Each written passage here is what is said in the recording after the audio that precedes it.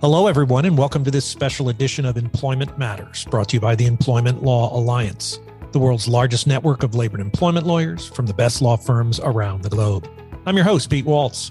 Today's a special day. It's Tuesday, and on the Employment Matters podcast, that means Travel Tuesday, where each week we get the chance to dial in our members from all around the world who share with us important things we need to know about doing business in their jurisdiction. Today, we're going to be learning more about doing business in Paraguay. I'm pleased to welcome to the show Eusebio Lopez, an associate at Boga Abogados. Eusebio, how are you today?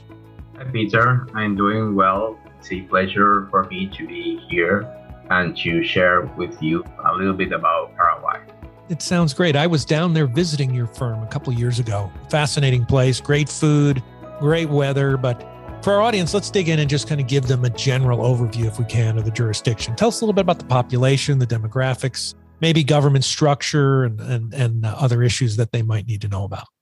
Sounds good. Paraguay is essentially an agricultural economy. Its population is approximately 7 million. So in that sense, it's small.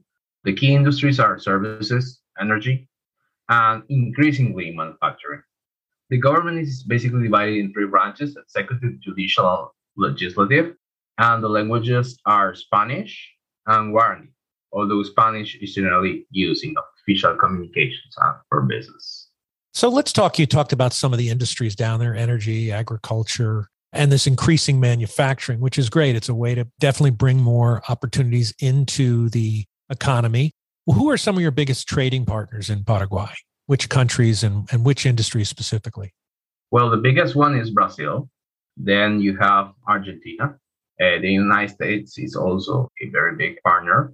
And as I mentioned, mainly the partnership is, or the commerce is in agriculture, livestock, energy. Now, there's a couple of months ago, there was a contract was executed between a British company, a Paraguayan company, to invest in green hydrogen. So Paraguay is investing heavily as well in renewable energies.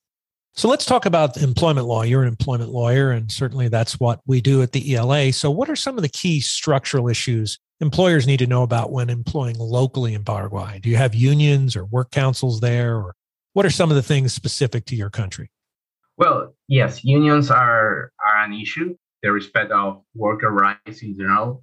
Paraguayan labor law gives a lot of rights to the workers in general, not as much as maybe Brazil and Argentina, but I would say it's like the middle between a system like the US, Brazil, and Argentina, that those systems give clearly much more rights. So it's kind of in the middle.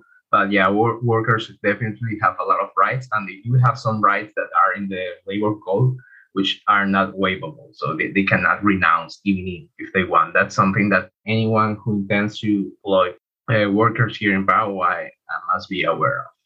So let's talk about the business climate in general then. Would you say that it's more leaning towards business, more pro-business, or does it lean back towards being more pro-employee? What do you think? I would say that it is increasingly more pro-business. One of the reasons that Paraguay has attracted, I think the three main reasons why Paraguay has seen a lot of foreign investment in the last years are energy, cheap energy, low tax pressure, 10% income tax, VAT, pretty much everything's 10%. And then labor force in general is cheap comparatively. So even though I said that workers certainly have some rights, it's not like there is a lot of protection to them, but overall, I would say that the business climate is more pro-business. So let's talk about cross-border opportunities. And I know you've spoken about Brazil and Argentina as being good trading partners for you, but also the U.S. And, you know, we are now increasingly trading more and more within Latin America. And let's talk about some of the immigration standards about getting in and out of Paraguay from other countries. What can you tell us about that? Well, the immigration system is not certainly that complicated. There are certain requirements that you must fulfill, either show that you have certain economic capacity, certain assets, or that you have like a university degree. You can apply to get a permanent visa, which is what most people who are interested in doing business here do eventually, because the requirements get a temporary one and a permanent one are pretty much the same. It is worth indicating that to be a director, for example, of a company here in Paraguay, you need to have residency rights.